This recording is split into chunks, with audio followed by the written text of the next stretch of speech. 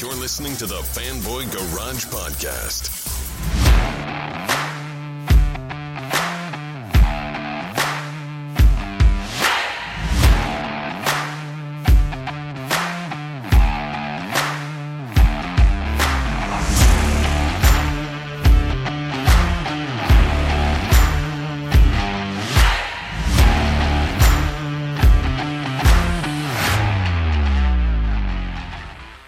And welcome to the Fanboy Garage. I'm Chris Lasanti, joined by my co-host, Aaron Varola. Yo, what's up, folks? Welcome to episode 177 of the Fanboy Garage. Hope you guys are all well. Sorry we're a little late on this one, but we did want to wait and give you guys our take on the finale of Obi-Wan Kenobi. So that's where we'll start. Chris, what'd you think? Well, so I gotta say, we have two episodes to cover, right? Because we didn't really talk about last episode. So we'll just kind of do them in one big shot here, I guess. But, I gotta say that I felt like these last two episodes and this finale in particular were just fantastic Star Wars. Yeah. And the finale, this final episode, I would actually say might be, and probably I guess the last two episodes in total, but like this final episode in particular might be up there on the list of like my favorite things that Disney has done with Star Wars. Mm-hmm. That would go in the list with The Last Jedi, Rogue One, and anything involving The Mandalorian. Right. I was just riveted to this final episode, and a lot of it was because of just the incredible battle between Vader and Obi-Wan, which just hit on every note. Like, that was perfect to me. There's some really great stuff too at the end. I feel like there were about 1 million endings to this episode. Right. Well, they had to close the chapter and tie some stuff up. Exactly. And make sure it all fits. Yeah. But man, I don't even know where to begin on this. I can't get past that battle between Obi-Wan and Vader. I almost feel like at one point, it almost, like, everything else just kind of paled in comparison in this episode, because it was like, I kind of, like, after that whole scene was over, like, I almost didn't really even care about anything until, like, the very end. Not that what I was seeing was bad. I liked the episode in total, but, like, that was just so incredible. Mm-hmm. The choreography, and just seeing, like, Obi-Wan be a badass, right, and just tearing Vader up, pummeling him with rocks. Yeah, and just like when he was beating, like, busting up that, like the suit, Oh yeah, the respirator. The respirator thing, and then of course he slashes the head, slashes at the helmet, and like so cuts the helmet, and so you're seeing like like Anakin / Vader's face, and then there's that, and then just the look on Obi-Wan's face, right? Like the emotion as he realizes, and then they did the awesome thing where the voice was going back and forth between Hayden Christensen's and James Earl Jones's. That was incredible. That whole sequence was just unbelievable. And then, of course, at the very end of that whole thing, they had to throw in, when he says, "Oh, I guess, whatever he says, I guess my friend really is dead," or something like that. And he goes, "Goodbye, Darth." Yeah. And he walked off, and that was like, oh, okay, well, I guess that's, there's that's addressing the fact that he calls him Darth. In A New Hope, which was cool, I thought. It was like a cool way to kind of throw that in there. Like, he did it just as a way to say, like, oh, you're not Anakin anymore. Right. So I even liked that. I thought that was great. And then the stuff, with Reva, that stuff is like, I just almost feel like that should have been a different show. Because it was just like they really did try to accomplish a lot here in just 6 episodes. Right. And I just feel like that part, and a big part of my struggle with that was mainly because kind of the same thing that I had a problem with when she confronted Owen in the first episode, which is like when she's there and like she's carrying like Luke right to them, and she puts him down, and everyone's like looking like as if he's dead, but we know he's not. Right. Like I thought like it took a little bit away from that moment. But whatever. I mean that to me was the least interesting part of this whole episode. And then of course the end sequence when we get like Obi-Wan, talking to Leia, and he says to her like, "Oh, no one, don't tell anyone about this." It's like, okay, there you go. So that's addressing the whole thing of maybe why she acted like she didn't know him in A New Hope. I still think that's kind of flimsy, but like whatever, that's fine. I thought the moment was cool though. Like I thought their interaction, like them interacting, was great. And then of course when he goes to Tatooine and and he walks up to Luke, says hello there. Like that actually was like, hello wow, there. Yeah, like awesome.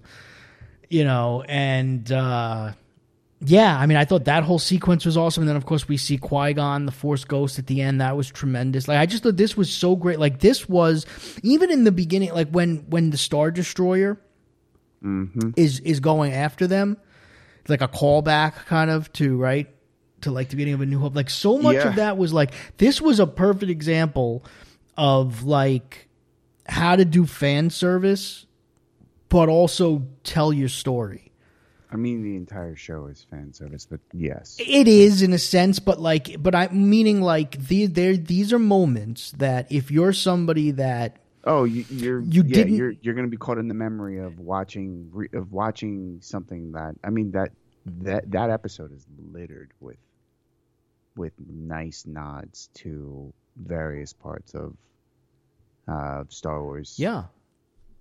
But if you didn't know that necessarily, let's just say you're somebody that you haven't watched A New Hope in a while or whatever, like wouldn't have taken away from your enjoyment of it. But as like if you're a big fan, then you're just eating all of that up, right? Yeah. And that to me is the best way to do fan service. Is to when you can still tell your story but still have those moments. And there were things like that they did even in like Rogue One. I thought that's one of the things I liked about that. But yeah, this was awesome. I'm gonna be rewatching this finale a lot. I feel like I want to actually go back and rewatch that fight with Vader and Obi-Wan. I want to watch it over and over again. That might be my favorite lightsaber battle in all of Star Wars. Wow. I mean, I haven't gone back and watched all of them, right, since, but I just thought it was cool because when you factor in the choreography, right? And they're not doing anything like crazy until Obi-Wan like jumps across the screen and slices open the mask, right? But just the movements and stuff. I mean, they're just the movements and but when you factor that in with the backstory and the emotion involved and the exchange and all of that and what's happening in it, like to me, I was eating all of that up. Yeah. Well, it did a good job, like in the previous episode, kind of setting up the, with the flashback. Yes. Exactly. Setting all that up. I mean, episodes 5 and 6 were tremendous. Yeah. It's interesting. The thing that stands out in terms of lightsaber battles is the one that didn't happen, where he did use it, but he doesn't fight Reva with his lightsaber. Right. I love that shit. I've been asking for that shit for so many years. It is my biggest complaint about Attack of the Clones and the Frogman Yoda jumping scene was, it's exactly that concept. Like, what if Yoda's such a powerful Jedi, he never needed to use a lightsaber. He would just do exactly what Vader did, and I'm glad it was Vader that did it too. I loved all that shit. The writing for the show has been great, specifically for Vader. Like, the lines that he delivers are menacing and outright scary, but also, he is a true villain. It's like, did you think I did not know who you were? Did you not see this coming, youngling? Like, oh my gosh. Yeah. The question, even the way that it's delivered too, like there's a line where, in episode 6 where he is standing over what he thinks is the grave of Obi-Wan and is like, did you think you would beat me? And there's like a sadness in it. Like, it's kind of weird how that comes across, but it was poignant. And I loved all of that. I love the last conversation where he says, you didn't kill Anakin Skywalker, I did. Like, oh man, so good. Yeah. There's a lot of good stuff too done with the photography and just lighting and whatnot. Mm-hmm. So in that scene in particular, when he's talking about Anakin Skywalker, he is basked in the blue of Obi-Wan's lightsaber, and then when he says that line, I killed Anakin Skywalker, it flashes to red, kind of moves, the red moves across his face, and he's got that twisted grin on his face, which is just freaking outright scary, man. I loved all that. And that's also a callback too, in a lot of ways to A New Hope, because the story that Obi-Wan tells of the demise of Anakin Skywalker. Yeah. The other thing that's interesting is the attention to detail. So the scar that we see on the top of Anakin's head in Return of the Jedi is not present in the beginning of this series, but it does get there at the end of it because Obi-Wan slashes that side of his helmet open and scars the top of his head. Yep. So there's significance to that too. Yeah. So there's lots of good stuff that was packed in these last 2 episodes. I agree. I think this is some of the best that Star Wars has to offer, at least under this current sort of regime of people. Deborah Chow outdid herself. I'm glad that she was the showrunner on this and kind of pulled it all together. But I've said it. I don't want a season 2. Stick to that. I don't want it. I do think some of the Reva stuff was interesting, like could she have just died in episode 5 and still had the same sort of arc, maybe. I actually I'll be honest with you, I don't even think in hindsight, seeing where they went with the show, I don't even know that the character itself, or I shouldn't say the character, I don't know that the story arc was even necessary. Yeah. I just feel like I said, I feel like that kind of should have been its own show. Yeah. Sort of. It wasn't. It wasn't. I think some of it, she needed to be the facilitator of going after, Leia Organa. But that could have been anybody. Correct. And they could have just, yeah. And they could have just left it at that. Like the moment she gets there, that person could have been killed off by Vader in the supreme power struggle, whatever. Sure.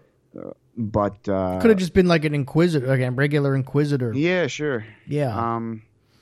Because they did create her for this show. Yes. The thing that troubles me about the way that it was left, which is also one of the reasons why they probably, there's been rumblings of this season 2 talk, is, she knows about the Luke. Right. She understands that there's some significance to this child, and that kind of bothered me a little bit. Because here we are yet again with another force-wielding person in the universe. And, I said this because there's also rumors that there's going to be a Cal Kestis show, which I'm like, why? we have video games, and that's how you're going to get all your information. But like, for those that don't know, Cal Kestis is the protagonist of the Star Wars. What is the name of the game now? Oh my gosh. Anyways, the most recent Star Wars game. It'll come to me later. And he's a Padawan that continues to practice the ways of the Force during. It's in between a new Revenge of the Sith and A New Hope. Jedi. So he's Fallen out. He's Order, out there, like way. Ezra Bridger is out there. Star Wars. There's Jedi a lot of Fallen that's Order a was the weird game. thing. What's that? Star Wars Jedi Fallen Order. That's right. So, and there's going to be a sequel to the game. But yeah, it's always, and he faces Vader. Mm-hmm. But it's this kind of stuff is interesting because, and again, it's the same timeline. Yeah. All of that stuff. But anyways, I think they did a good job of wrapping a lot of this stuff up and not painting themselves in the corner. I do like some of the touches with, the Leia conversation, that connection there. I love that he parted her with the sort of like, here's who your mother was, like, and here's who your father was. Yeah, that was cool. That was really good because that to me felt so gratifying that we really get to see Leia. And if there's any spin-off, I want like a Leia Organa show. I'd love that little girl, and I think there's so much more. Yeah, you story. almost can't. I mean, I don't know what else you tell as far as like her being that age, like how much more you could tell, but it's such a great character that it's a shame if that was the last that we saw of her, like that version of the character. She says it to her father, like, I agree to like do this, but like under certain conditions. And part of that is, yes, to greet whoever it is to play the role of dignitary, right? Be the princess. Mm-hmm. There's also the expectation that she goes and participates in the Senate, which is a great book. It's called Bloodline, where they talk about a younger, actually, I'm sorry, it's older Leia Organa who is not revealed the fact that Darth Vader is her father. So there's a lot of interesting stuff that happens. There's also like some flashback stuff about when Leia was younger. I would think that's sort of interesting, right? Like her exploits in helping the rebellion. So maybe she pops up in Andor. Maybe that's like I think that's 12 episodes. Yeah, that's a deeper one. That's a longer. I mean, there's a lot to fill in there. Yeah, and we get shots of Mon Mothma, so I assume that Bail Organa is going to have a presence there as well as Leia. Right. So that I like exploring that. It makes me more comfortable with some of the decisions that J.J. Abrams made in Rise of Skywalker, but it does. But not. No. I say that loosely. Yeah. I mean, it's what his reverence for Leia, I should say. Got it. Well, that I get. I mean, yeah, that I never had an issue with. But I will say that I agree with you about a season 2, but I think maybe for slightly different reasons. I mean, not that you would disagree with this point, but I don't think you brought it up. Like, for me, the reason why I don't necessarily want to see a season 2 is because I feel like where they left us off with this at the end. Mm-hmm. And I believe a big part of that is because this was originally just supposed to be a limited series. That's right. But I did notice that Disney Plus lists it as the season finale, not the series finale. Oh boy. But I feel like where they left us off was perfect. Because not that it takes us right into A New Hope, because obviously there's time there that passes, but it kind of does. Like where we leave off with these characters, it's like, okay, so now they're on their way to being where they were when we meet them in A New Hope. That's right. And that I thought was perfect. So it's like I almost kind of don't want to see what happens next, because like I'm good with now just fast forwarding to A New Hope. Right. I feel like let us it's awesome. Write the rest of the story in our own minds. Yeah, like I've said this a million times on here, and it's whatever. I'm not a fan of the prequel trilogy, right? As a whole. So for me, I always, the thing that I love was I was like, I'm going to love now being able to watch like Rogue One into A New Hope. Right. Well, now I could watch this into Rogue One into A New Hope. Mm-hmm. And like, that'd just be awesome. But I kind of don't want to, I don't care. Cause like, what are you going to do for me in between now and A New Hope that's going to be nearly as interesting as what we just saw? Right. Because you're not going to, obviously you can't have Leia in it, right? You're not going to have Luke, right? Because that's it. That's over. Right. Until we meet them, until they all meet again. So, like, where are we going with it? Like, are we going to get more of, like, Reva? It becomes just like a manufactured story that could cause more trouble than actually help. Like, I think in some cases these series and even the things that are happening in between some of the larger cinematic moments in the OT and the sequel trilogy, the prequel trilogy, etc., like Rogue One, is that it's enriching some of the things that we've already seen, right? Like, I love the fact that in Rogue One, Jyn Erso bumps into the two guys at the cantina. Yeah. Like, that's interesting, right? That's kind of funny. That's like, haha. Or the fact that Vader like mowed down a whole shit ton of rebels to get to the plans. Like, that's awesome. Right. When you start doing stuff with like a Reva or anything else, it almost becomes like what's the point? Really? Like, at this point you're just kind of like you're being a glutton for the it's serving no purpose. I think that my biggest critique of the show is that the stakes were super low. Like, we knew nothing can happen to Obi-Wan. We knew nothing was really going to happen to Vader. The thing with Luke, to your point, I said the same thing. Like, when they're carrying his body, I'm like, what are you doing? Yeah. He's not dead. Right. This is Luke Skywalker. Nothing was going to happen to Bail Organa. Nothing was going to happen to Leia. So, like, all of that stuff is fine, The disposable people were disposable. So it was just fun to watch because it's just like it's a story, and we all kind of know how it ends, but how they got there is the sort of intriguing part of it all. I don't need another one of those. Yeah. They did show us, though, that there are ways to, even though, and while there were moments, and like I said, like we both said, with the Luke thing with Reva, and even the Reva thing with Owen, right, in the beginning of the show, like those moments are like, that's when it's like, okay, there's no stakes here because we know what happens. But at the same time, watching the battles between Obi-Wan and Vader, right, it's like, well, we kind of know how that ends up too, but that was still fascinating to watch. And even though it had its own type of stakes because they managed to incorporate things, right, that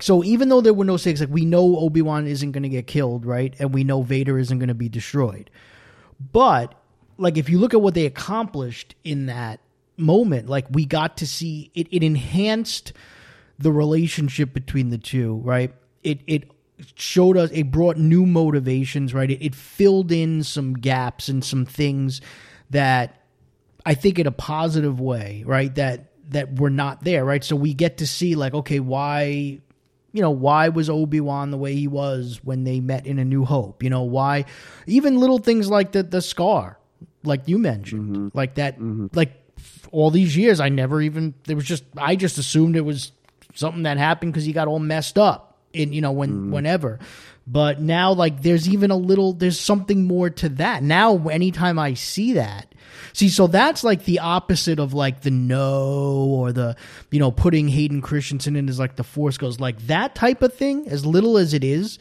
Like, now when I see that in Return of the Jedi, like, it has even more significance, even though it's a little thing, because now I'm going to think about it. I was like, oh, that's Obi-Wan did, okay, So, like, they still manage to show us that you can still tell interesting stories and have interesting things and get me invested and get me to care, even though I kind of know how it's going to wind up, because the journey is fascinating. But they also showed the downfalls of doing that as well, where it's like you have these moments that are supposed to be super dramatic, but because it's, you know that nothing's going to happen to Owen, you know that nothing's going to happen to Luke, because there's nothing else really more behind that. It's just like, all right, so this, that's when it doesn't work as well. And I just think that the Reva thing in general, again, I almost feel like unless you're going to use that character in another show, like I don't really understand why we needed to go on that journey with her, if ultimately her role was to just kind of do what she did in the end. Because even her going after Luke, like, what did that like really accomplish? Yeah, I mean, she wanted to kill him to hurt. I mean, I know why she did it, but like what in the big scheme of this show, what was that? Like, what was the point of it? Yeah. Like, you know what I mean? Like, so it was almost like they were telling her story, which is fine, but like I needed a couple of more episodes of that in order for it to or I need to see more of it somewhere else. Like it almost felt like this backdoor pilot to a show that we may or may not be getting. The Reva show. You know? And at the same time, it's like, what happens to her? Because again, this is another character now that we know doesn't play a role, you know, in A New Hope. Right. She's so out there. Yeah. So like, really, how much story is there? Like, this is the interesting part of what they've been doing. So I know I've been talking at length about, like, you know, getting away from the timeline, but they're doing some things in this timeline that are like, is this really the way that we want to play it? Because they're opening up doors to say that these characters, or other characters, have existed, and that we were solely focused on the perspective of the Skywalker saga, which is very true. Yep. Right? But because these folks intersected at some point, you'd imagine that they would have popped up somewhere or somehow, right? And so, I mean, you know, Mando is a great example, and that's successful. You know, we know Boba Fett is around, and they did sort of good job at kind of I say good job very lightly. They did a decent job at kind of like keeping him in or around that era. And, you know, there's a lot to be discovered between, you know, Return of the Jedi and post that time frame. Because of the sequel trilogy is less tied to the Skywalker piece, if that makes sense. Like, there's a lot that happens in between Return of the Jedi and The Force Awakens that you can kind of, there's a lot of room to play with what's happening there. And so I think that's why Mandalorian is successful, because there's a big question mark. There's a lot of stuff that could have happened in that space. In the era that they're playing in now, where it's like before A New Hope, like, there's so much shit happening there that, like, once you start inserting new characters, you're like, that person should have, or like, should be around, should be popping up. You know what I'm saying? Like, so it's weird. I think in some ways they are painting themselves in a corner, because, like, again, you've got a force sensitive person who may who's out and about. Reva, who care? I mean, at this point, I don't even care, but, you know, she's out and around. She's got this secret, and then does what and goes where, and you know what I'm saying? Like, and is that even interesting at this point? So I don't know. You know, we know what happens with the Inquisitors, so, like, because they're in service to the Emperor and to Vader, so, like, I'm fine with all that. But I don't know. I don't know. I mean, there's still technically a young Boba Fett running around. Right. Yeah, I think we just need to get off of Tatooine in general.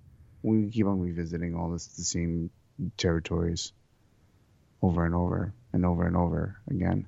I never wanted this fight to be taken to Tatooine. I always thought it was a little too on the nose. But there was some cool shit that happened when Reva shows up. You know, the fact that they did a great job at keeping the lightsaber away from Luke. So right. He never sees it. Yes. That's really good stuff. Yep.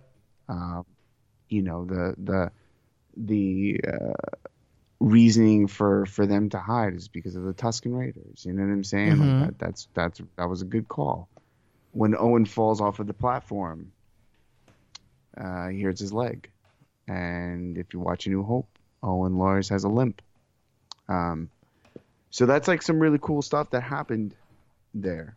Yes. But again, I mean, I think that's almost, those are like lightning in a bottle moments, because I think once they start going down this road of like season 2 or even just a Reva show, like I don't know if I don't even know if I would be invested in, let alone an Obi-Wan thing, because I think the draw is Vader.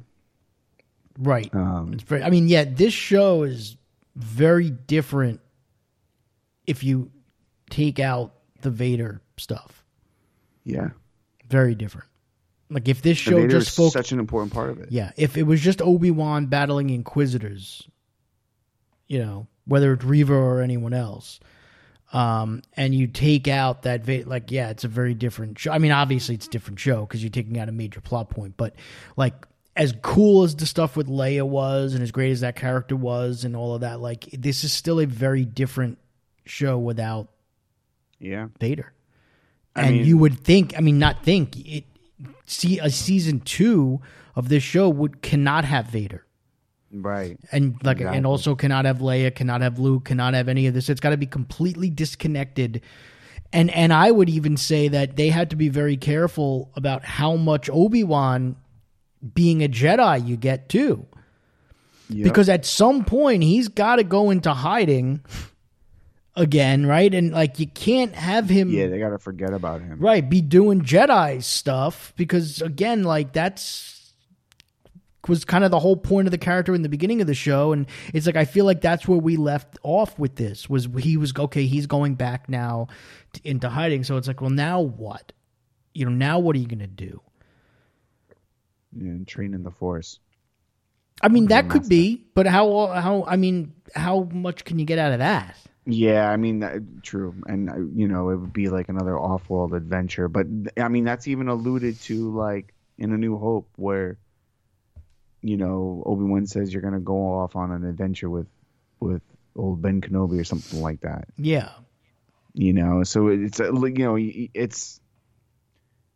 he's alluding to the fact that he's had many of these like kind of off-world type things, these adventures, and maybe that's where people are getting excited. Oh, it'd be amazing. What if he fought this person? What if he ends up meeting Han Solo? What if he does? You know what I'm saying? Like, I could see people's heads spinning on like all of the potential, but again, I mean, the draw from the get has been like a showdown between Vader and Obi-Wan. Yeah.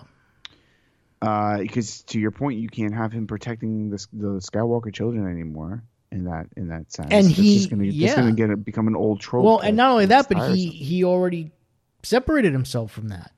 Yeah, he said, "I'm not. This is, you know, he's yours now, basically. Like you look after him." Yeah. You know? And that he occasionally, you know, it's alluded that he occasionally visits because now he has that relationship. Sure. Right? So that's great. But like you can't over-index on that. You know, the way that he leaves it with Leia. You know, if you call me, if you need me, I'll be there. Right, but where they leave off with that is that's in our minds, that's the next time she calls him for the message on R2D2. Correct. So like yeah. So I think they need to just leave Obi-Wan alone. In general, I agree. I think just put him on the shelf, let him be the old man that we all know him to be from A New Hope, and then it all works well. Yeah, it's a nice little bow that they've set up for us. Yes, they really did in the end accomplish a lot with this. They gave us, you know, so a little bit of closure on the prequel trilogy. Yeah, right. They gave us some fun new things to consider for the original trilogy, right? All the little things that we mentioned, the scar on on Vader's on man, his what about head. Darth Sidious popping up? Well, and that was shit. that was gonna say there's two things we haven't really talked much about yet, right? Which is that, and then also we did mention the flashbacks in episode 5, but that was really well done, I thought too. I love the narrative that it played to. Yes, that was brilliant. Absolutely, it was brilliant. Yeah, and again, it's enough to where you don't necessarily have to watch Attack of the Clones, right? You could still get these little nuggets of that, if you know enough of the backstory, and it's cool, Yeah. But the Emperor showing up at the end of this finale. So now, how did you feel about that? Did you think that whole thing was a little too abrupt, almost like Revenge of the Sith abrupt, to where Vader clearly was sort of still a little conflicted, and then all of a sudden he just goes into this story, and it's that's it, boom, the switch flips, and no, this is very. Or do you think there was something else at work there? I think this is the kind of stuff that pops up a little bit in some of the book stuff, is the sort of control that Sidious has over Vader. I don't know what they're hinting at. I mean, they left a couple of open doors here.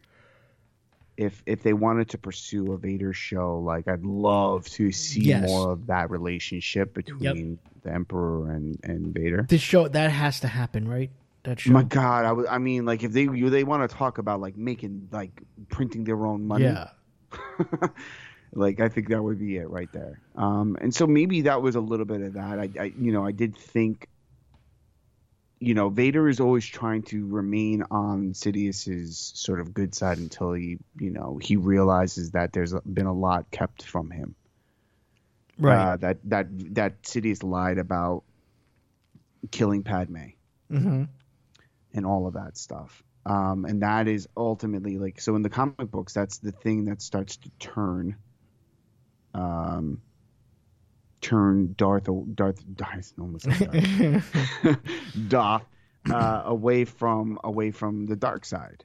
But it's good to see that there's always that conflict, right? That he mentions this thing about the conflict with your old master and all of that, and Vader feeling like he's got to continue to show up as the big bad kind of guy. So I thought it was well done. I felt we were definitely going to see the Emperor. I'm glad I was right. Because it's probably about the same age he's supposed to be from the original trilogy.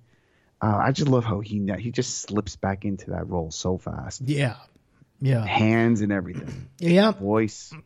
And even that final shot of that scene where they pans out, right? And from Vader just sitting there on the throne, it pans away, and the Imperial March is playing. Yeah, that's some great shit. Just awesome. Yeah. I mean, and the thing is too, that's the bigger picture. That is the bigger picture for Vader. He was so narrow focused on finding Kenobi. That he overlooked a lot of other shit, right? It's snuffing out this rebellion, and that's what the Inquisitor was like. We need to chase, and so it's almost Vader's obsession with trying to find Kenobi that sparks that first bit of the rebellion in an interesting way, right? With this group of people leaving and so I felt like that was sort of what Sidious was referring to. There's more work, there's bigger work to be done, kind of maintaining the galaxy kind of thing. And that lends itself to some of this, again, going back to some of the books, that lends itself to a lot of that interesting relationship and dynamic between the two of them, because it is really about oppressing society and Vader really being the right hand, the iron fist of the Emperor. So I don't know. Vader show needs to happen. Yeah, absolutely. Like that shit. Yeah, I could watch a show of like Vader being dispatched, on a variety of different planets to just like wipe out other Jedi or like a bunch of rebellious people to kill them all. I need to see Vader in full action again. But yeah, I thought it was good. I thought the music too, the score for this last episode was like we've been getting hints of some flourishes of the old soundtrack or score from the original Star Wars, and it started coming full circle in this episode, which I love. Like even the chase scene is like reminded me of The Empire Strikes Back, where Right. They're trying to get away from the Emperor, or from Vader, really, after he realizes that Luke Skywalker is his son. After that confrontation, so yeah, Filoni and Favreau can do no wrong, man. These two are like the shepherds of Star Wars at the moment, and they are knocking it out of the park.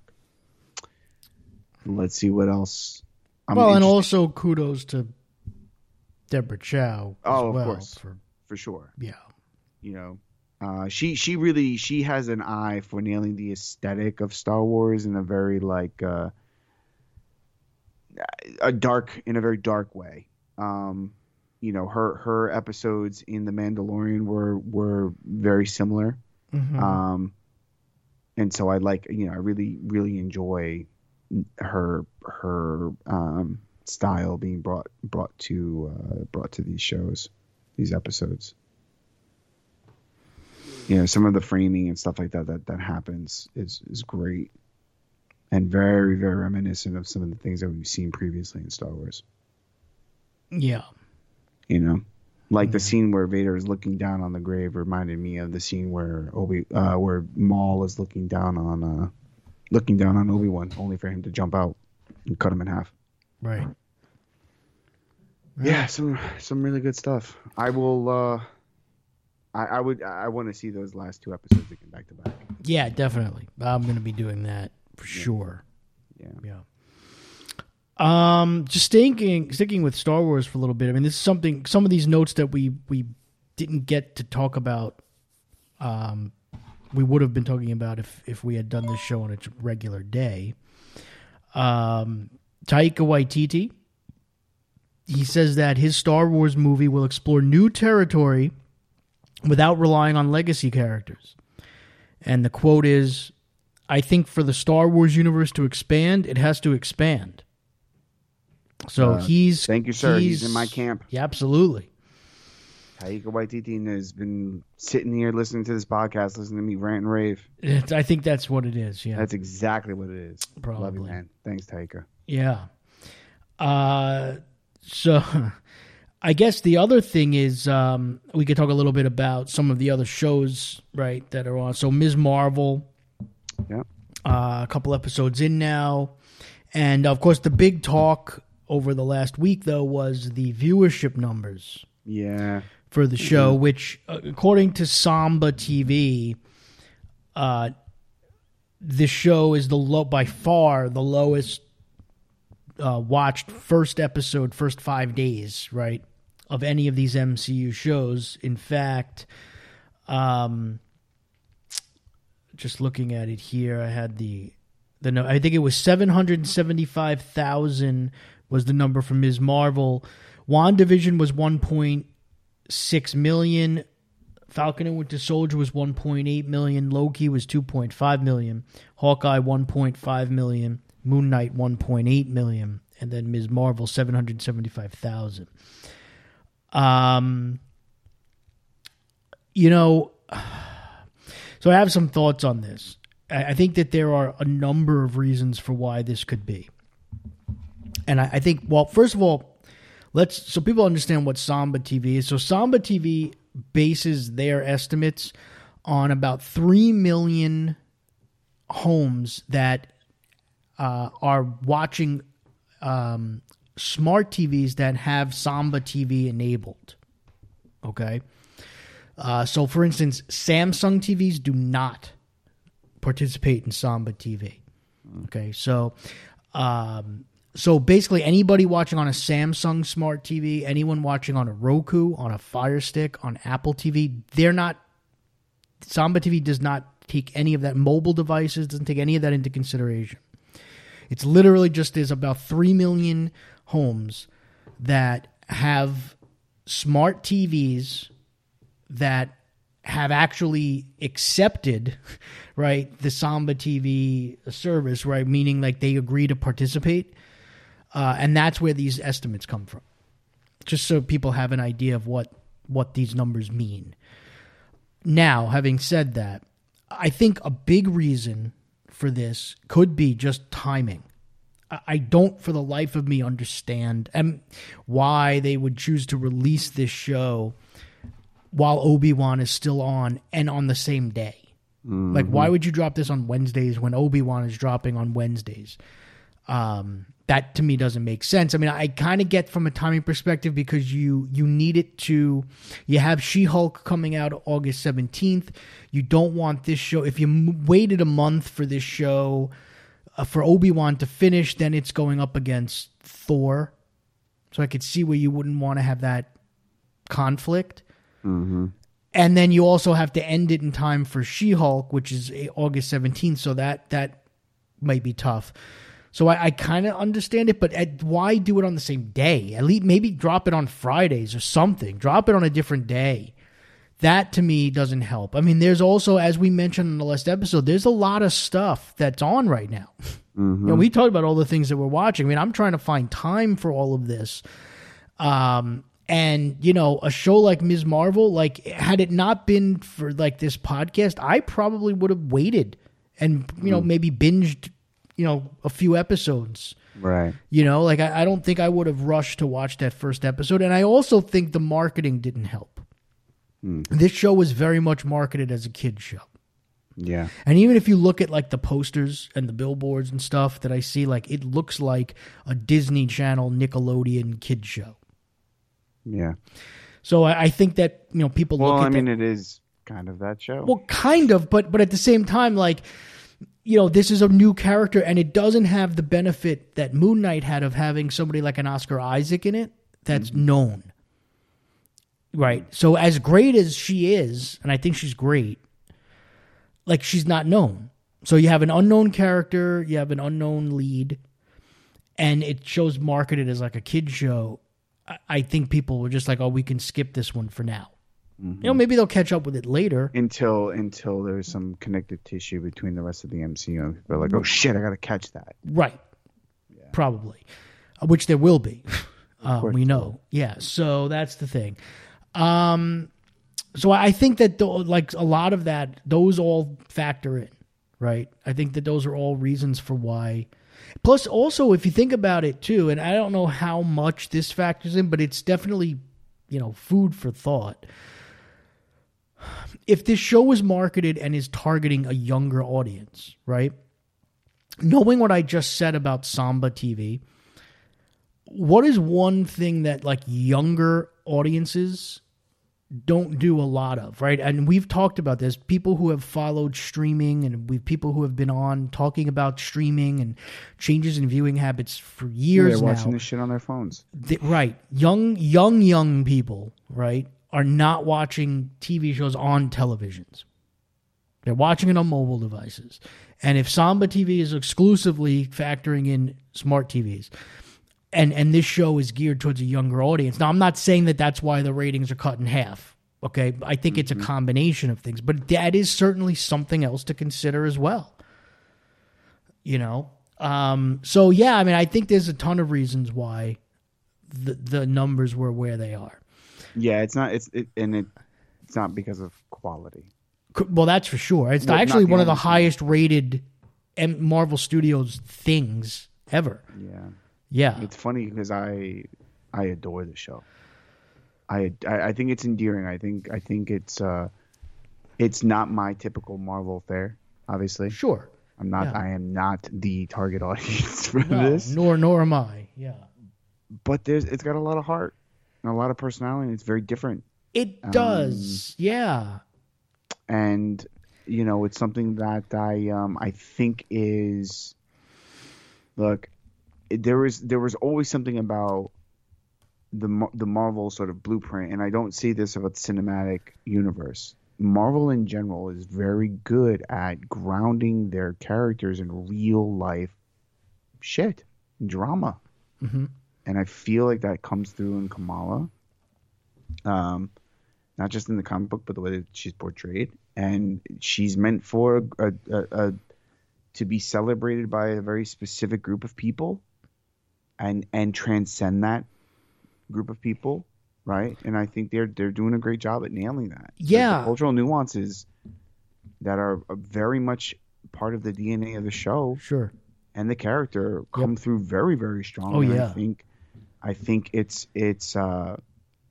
stuff that I think Stan Lee and many others who helped kind of introduce first time Black characters, etc. I think would champion and be very proud of. Yeah, and also, I mean, I do think in some ways, there are this version of the story that they're telling, right? It has its parallels. I mean, look, we've seen Spider-Man stories like this. Yeah. Right, for years. Yeah. It's just, this is a little different. But having said that, the one thing that Marvel was great with, and Stan Lee in particular was great at this, and we've actually talked about this before, this idea of universal themes, is that they, as fantastical, right, as these stories are, right, Spider-Man, someone with the powers and all of that, right, can be, he had a way of incorporating these universal themes that people could relate to, right? So I can't relate to, having the powers of a spider. I can't relate to that, right? But I can relate to being a kid in school who has a crush, on the girl next door. Mm-hmm. Or, who's, just kind of coming of age and trying to figure out where he fits in his body, in the society, just in general, right? I can relate to those things. And the same thing here, like with this story, I can't relate to being a young girl, right? Right. Or a young girl in a Muslim, family. But what I can relate to is being young and coming of age and having a crush, my first crush. And having, dealing with my parents, and how they, things like that. Like, those are things that I can relate to. So even now here as an adult who doesn't necessarily have a ton of things in common with this main character, there were enough universal themes that they're using in this show where I can relate to those things. Right. And that's what makes characters endearing and timeless. And I think that they're doing a really good job of that. Yep. Yeah, agreed. I can't wait to see what else some of these other shows have in store for us. I think a lot of what Miss Marvel is doing is it's almost carving the path for shows like She-Hulk, which is supposed to be a little different. Obviously it's also very different. Yes. And this may all kind of go back up to the beginning. For these Marvel shows, which was WandaVision, being sort of very, again, very different from what people, I think, expected it to be. And so I like the confidence that Marvel has in terms of creating very different styled TV shows that are ultimately accomplish the introduction of a new character, but are doing it in very stylistic kind of ways. It is very comic booky in that sense, where a different artist is drawing this specific art, this specific character, and kind of showing them differently. And so I like the sort of artistic freedom that Marvel is expressing in these shows. Although I will say I do think, though, actually, in the big scheme of things, this show is more, far more straightforward as far as the feel of it and than like WandaVision or even like a Moon Knight, right? Like, I feel like this isn't, like WandaVision was just doing some really weird stuff, right? And same thing with Moon Knight. I feel like this show is fairly straightforward. Now, the themes and some of that stuff may be a little different, but I like what they're going to do with She-Hulk. It seems like make it like a comedy and stuff. Like that's not what this is doing. No, this is still a fairly straightforward like coming of age story, right? I mean, it's modern because it's dealing with more modern themes and cultures and stuff like that, cultural issues, but it's still, I think, a pretty straightforward show in its execution. But yeah, I mean, I don't necessarily have a problem with doing things different, but I do think that since this is a shared universe, things do need to fit. Yep. Ultimately. And so we'll see how they can navigate, how they manage to navigate that. I mean, we've seen them do it in bits and pieces, here and there, but yeah, it'll definitely be interesting to see how that happens. So some other things here. Let's see. So we got this whole Ezra Miller thing, and it's like, geez.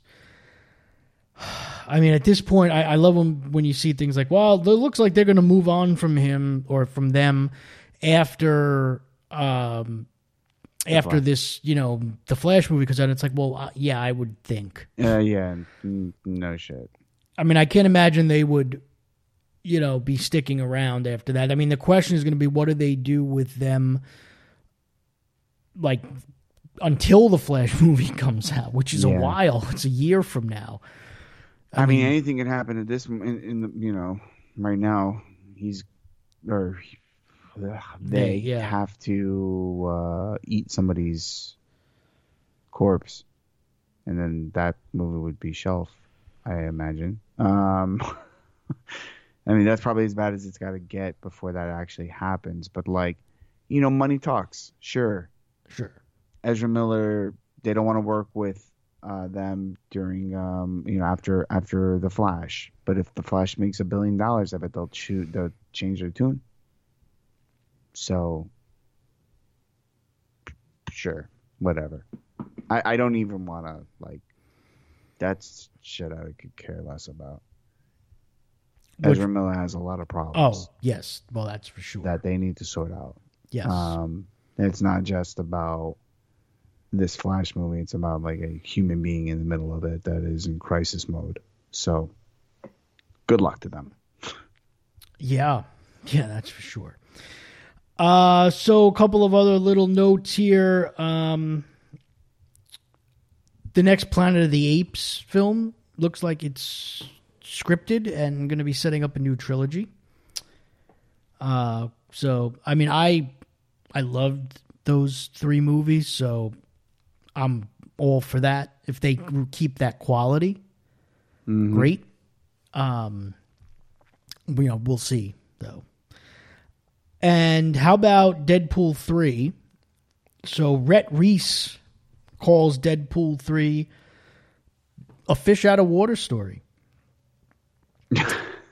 And he says that imagine taking a lunatic and at the center and putting him into this very sane world, which makes me think that it might actually be maybe is it going to be this self-aware meta thing where they drop him into the MCU and he's like, what the hell am I doing here? Because that could be pretty awesome. I think that's exactly what they're going to do with this whole okay, so Doctor Strange dropped today on June 22nd, and this on idea, Disney Plus. and on Disney Plus, and we're getting a little bit of that in Miss Marvel about people from other dimensions being dropped off in this particular universe. Yes, that's a very real thing. Yes. And that's brilliant if they do that. I mean, yeah, if he gets stuck and then he's just talking to the camera because that's what happens in his world. Yes. And everyone's like, what? I mean, who are you talking to? And he's like, oh, in my world. Yeah. Yeah. Yeah. I mean, that is who Wade Wilson is in the comic books. Yeah. I mean, you could almost do... He breaks the fourth wall and people and the characters in the books look at him like, who are you talking to?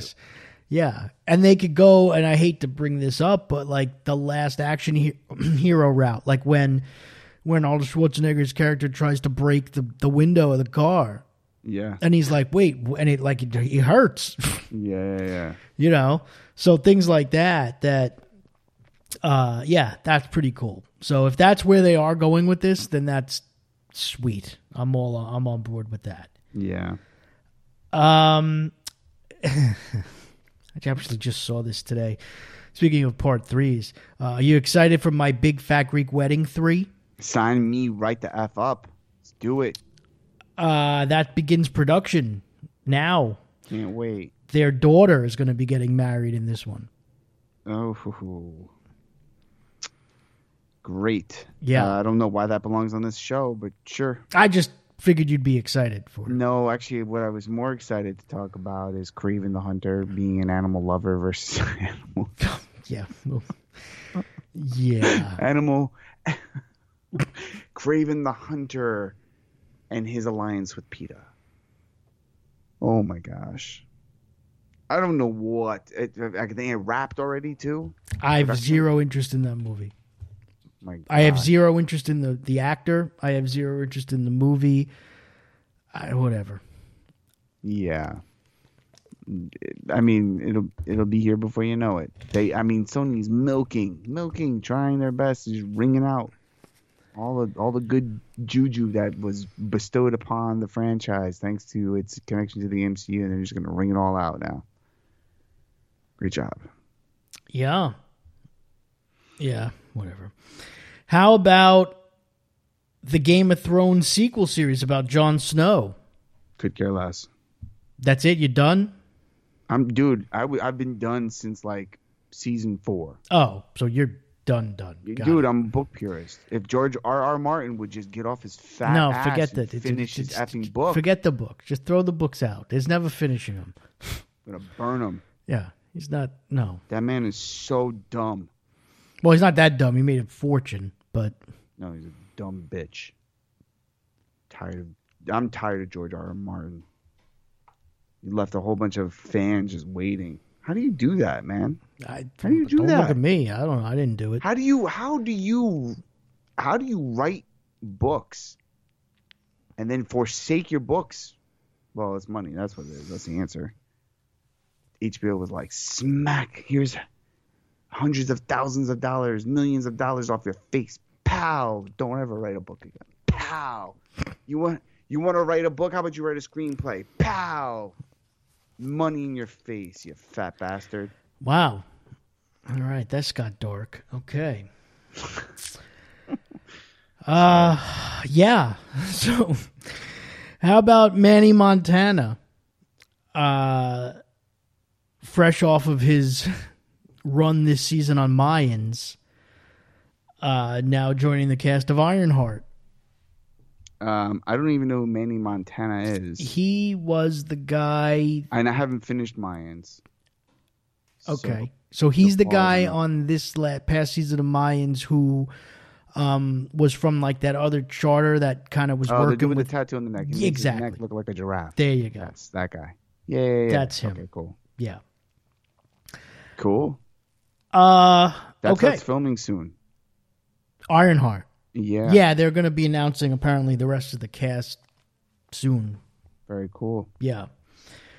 And were you one of the people that watched?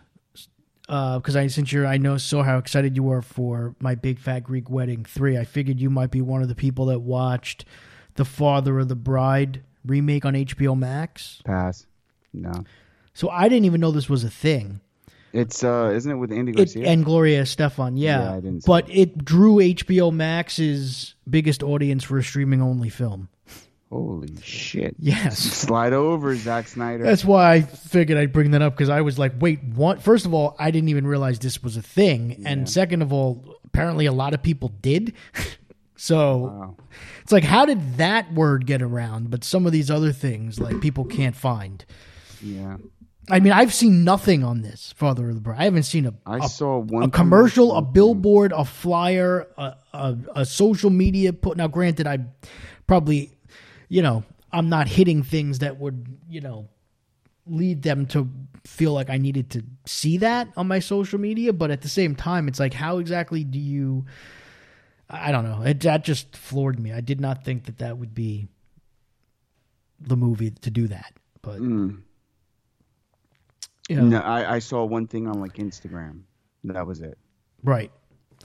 And I'm a fan of the original, the original with Spencer Tracy and the Steve Martin short, not the sequel, but the first one. Yeah. I'm a fan of both of those movies. But I don't know. I'm also a fan of the original My Big Fat Greek Wedding. It's one of my favorite comedies. Not the sequel. Oh. But okay. That's why this was relevant. Okay. Sure.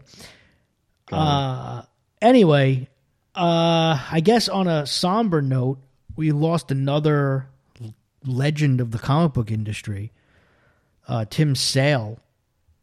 I didn't realize. Yeah, he passed away at the age of 66. He had apparently he just had some severe health issues. I mean, this guy, really well known for his working with Jeff Loeb, right, on Haunted Night, The Long Halloween, Dark Victory, that whole series. Some of my favorite Batman stories ever.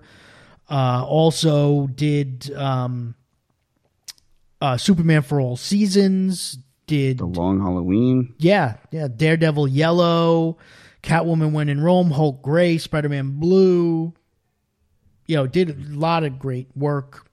So, I mean, we've had a lot of these comic legends passing in the last few months, which is sad. Yeah. Yeah, it's crazy. Oh yeah, and I mean, I know we said we weren't going to talk box office, and we won't get too in depth. But how about? I mean, forget about what Top Gun Maverick is doing, which is ridiculous. It just passed 900 million worldwide, and it's going to blow past 500 million domestic in the next few days. But how about Lightyear?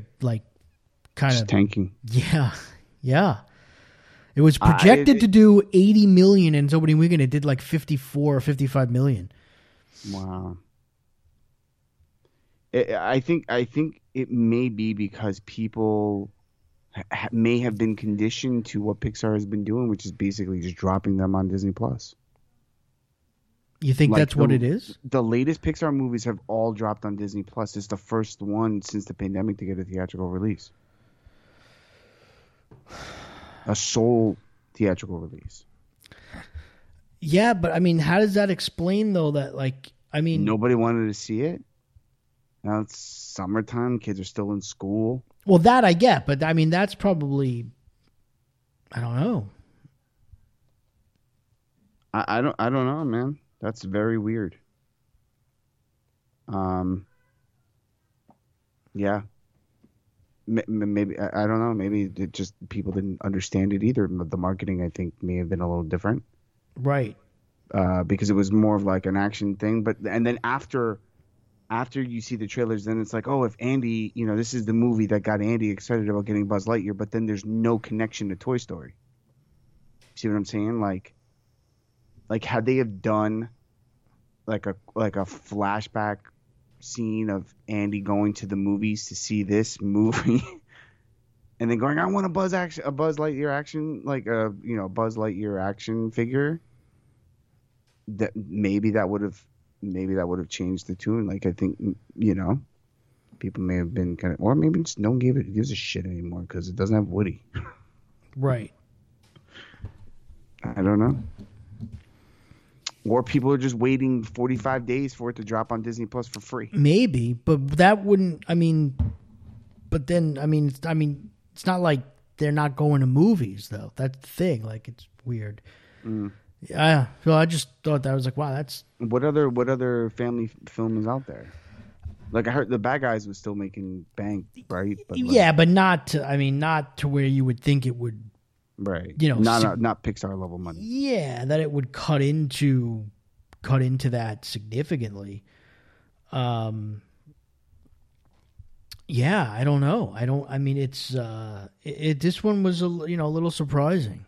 Just because the Toy Story franchise is just so massive. But this isn't a Toy Story. It's not, but still, I mean, people are going to associate it for themselves. They're going to put two and two together, right? I mean, Sure. you know, yeah, it's just a little. I mean, there's really not much. I mean, the bad guys did $1 million. Right. You know, so Sonic 2 did 239,000. So it's not. Yeah, I mean, it's really not. There's nothing else out there drawing the kids. I don't know.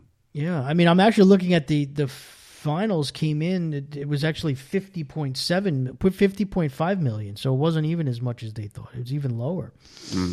You know. Interesting. We'll see if it picks up. Yeah, I guess we'll see what it does week 2. The reviews have been okay. You know, I mean, it's fresh on Rotten Tomatoes, 74, but it's not like Toy Story, No. you know, 90% or whatever type stuff, you know. Right. But I don't know. I thought that was interesting. So, yeah, I mean, other than that, I got nothing else. I guess the next thing that we have is Thor, right? Yeah. Thor's coming. A whole bunch of other shows are starting again. Westworld comes back this weekend. Mm-hmm. What else comes back? I know Umbrella Academy is on now, and for those watching that, and yeah, I finished the first volume of Stranger Things. Okay.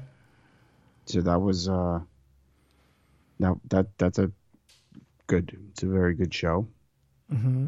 I'm enjoying it. The Boys is still going. And Dude, I've had to stop watching The Boys. I've had to stop watching Mayans because there's just too much shit happening. But I will get to those. I'll get back to those hopefully this week. Yeah. I was watching Mayans actually before we recorded. Okay. So I know it just wrapped. Yes. This week, right? This week was last week was the finale. Cool. Yeah. Can't wait to watch it. Yeah. All right. So, well, let's wrap it up. Yeah. On that note, we'll get out of here. Of course, you can go to thefanboygarage.com and check out all of our stuff and join the conversation on the social medias, the Facebook, the Instagram, and the Twitter at The Fanboy Garage. And you can find me on Twitter at RealCLMighty. And you can find me on Twitter at AARonSpeaks. Thank you again for listening to episode 177 of The Fanboy Garage. We will catch you guys next week. Take care. You're listening to the Fanboy Garage Podcast.